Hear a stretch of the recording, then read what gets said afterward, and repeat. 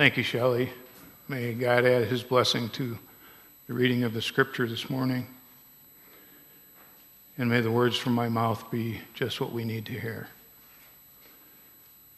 Before I begin my message, I want to once again thank family members for coming here and making that part of the service so very special. We'll not ever forget those who have gone before us. Years ago, there was a group of Christians who were from the United States, and you might recall this. It was all over the news. But they went to visit Nicaragua. And at the time, the Contras were just tearing up the countryside and killing folks, and it was a terrible time for that nation. But this group of Christians from the United States went there to do some relief work and to help the innocent citizens who needed some help. And while they were there, one of the members of their group, I believe he was a bishop, but he was killed by the Contras. Now the group was confused and full of questions. They'd gone over there to do something good, and as a result, one of their people was killed. They were full of questions. Well, the next Sunday, there was a memorial service that was held. And from the altar, the priest said these words, "The peace of the Lord be with you." And the Nicaraguan people that were there in the congregation began to embrace the Americans that were there to help them and to say paz, which means peace in their language. These people who had suffered in so many ways and were still suffering greatly were passing the peace of Christ. During communion, there was a pause. The congregation was silent. And then someone called out a name. And in one voice, the whole congregation responded.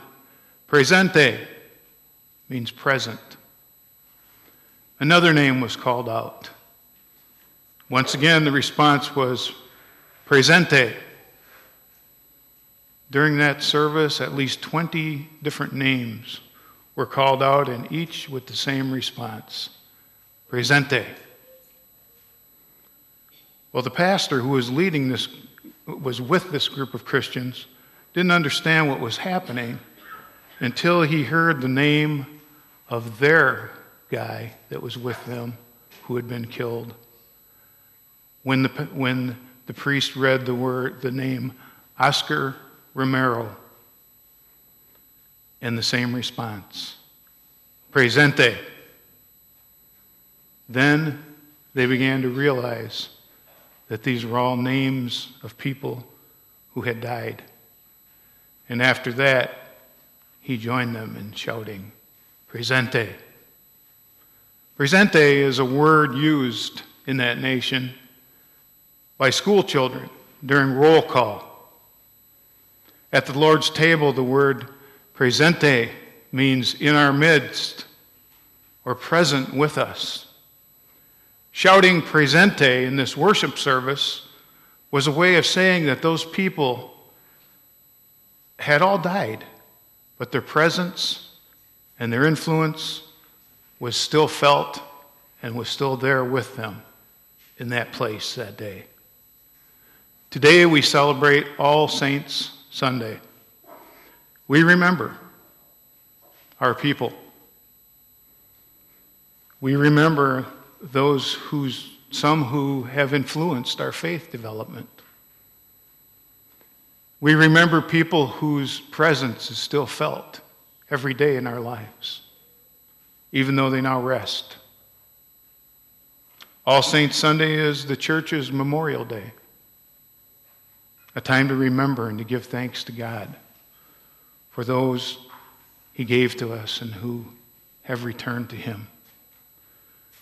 With these thoughts in mind, go with me now to a mountain where Jesus is teaching his disciples. And he begins his teaching with a list of Beatitudes. We're all familiar with these Beatitudes. We've heard them before. Here's a list that picture the life of a saint. On this All Saints' Day, let's look at 3 of the more difficult Beatitudes to see if you and I might qualify. Saints are people, first of all, who live their lives trusting God. Trusting God above all. Jesus said, "Blessed are the poor in spirit, for theirs shall be the kingdom of heaven." Now, Jesus isn't saying that it's great to be poor. It's great to be in poverty. One couple said that they saved a lot of money by going over their household budget together every single evening. And someone said, "Well, how does going over your budget every evening help you save money?"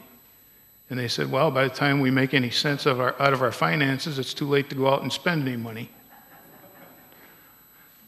Jesus is not saying here that poverty is good. He's saying that faith in God is more important. God is our source of security. Sometimes we think that if we have enough money, enough land, enough possessions, we'll be in control of our lives. We'll be protected. We'll be secure. People who experienced floods and wildfires this summer know that control of those things is nothing but an illusion. We only think that we're secure.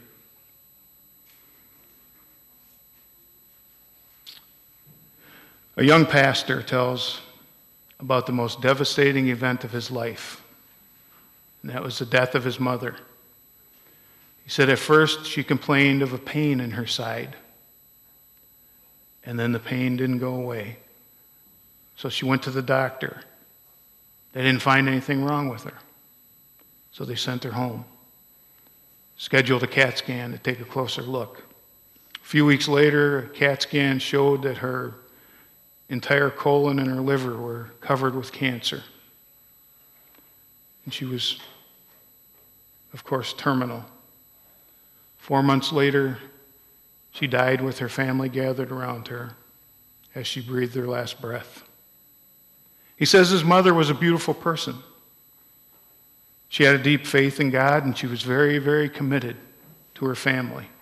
She never complained about her pain or about being cut short of her life at the age of 49. Throughout her illness, his mother would say, "I thank God for my family and my life." And even though she was diagnosed with terminal cancer, she still radiated joy that comes from placing her trust in God. Each morning, her husband would say to her when he walked in the room the first time, "This is the day which the Lord has made." And courageously, she would answer him, "Let us rejoice and be glad in it." That is saint-like faith, living life, trusting God more than anything else. Saints are also people who will submit to their will, to the will of God. Blessed are the meek, for they will inherit the earth, Jesus said. In the original Greek, that word meek meant literally tamed or broken, like a wild horse is broken. A wild horse is of no use to anyone until they're tamed, they're gentled, they're meek. Then that horse can carry little children on its back safely. Meekness is a matter of submitting to God's will. Submission is something that most of us, myself included, are not very good at. A first grader was very upset as he walked into the principal's office and asked to use the phone. The principal said, "Can I help you with something?" And he said, "Yeah. Yesterday, I forgot my sweater at school. This morning, my mother told me not to come home without it. I can't find it anywhere, so I want to call her and ask her where I'm supposed to go." For many of us, life is a long battle for control. First, we try to control our parents. Usually doesn't work out too well for us. Then our teachers, then our employers. And we even battle control of ourselves. That's kind of the humbling effect of a bad habit. We learn that we can't control ourselves at times. We only have one hope, and that is to yield to God's control. When we can do that, we can relax, knowing that God will take care of the rest. A man named William Henson tells a story about the time when his children were younger, and his youngest daughter, Kathy, had a cat that she loved dearly, and the cat died. So, after a while, they went to find another pet. Kathy picked out this cute little peekapoo puppy. And when they got home, Dad said, "I think I'll build a doghouse for your dog." And so he said, the only kind of dog I knew very much about was a really big bird dog that I had before. So when I built the house, I built a very large doghouse. And it was too big for that little dog. The size of the house scared the little puppy. And no matter what they did, they couldn't get him to go near the house. They put his food in there, he wouldn't go in and eat. They put his water in there, he wouldn't go in to get a drink. And then, in desperation, he said, I tried to push him in there, give him a little boost in there, and then hold my hands over the door so he couldn't get out. But it didn't work, because as soon as I moved my hand, he came dashing out of there, scared to death. Well, Dad went and sat down in his den for a little while to think about this and what he might do next.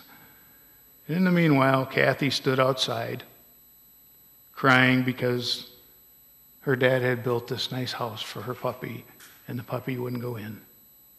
After a while, she got down on her hands and knees, and she crawled into the doghouse herself.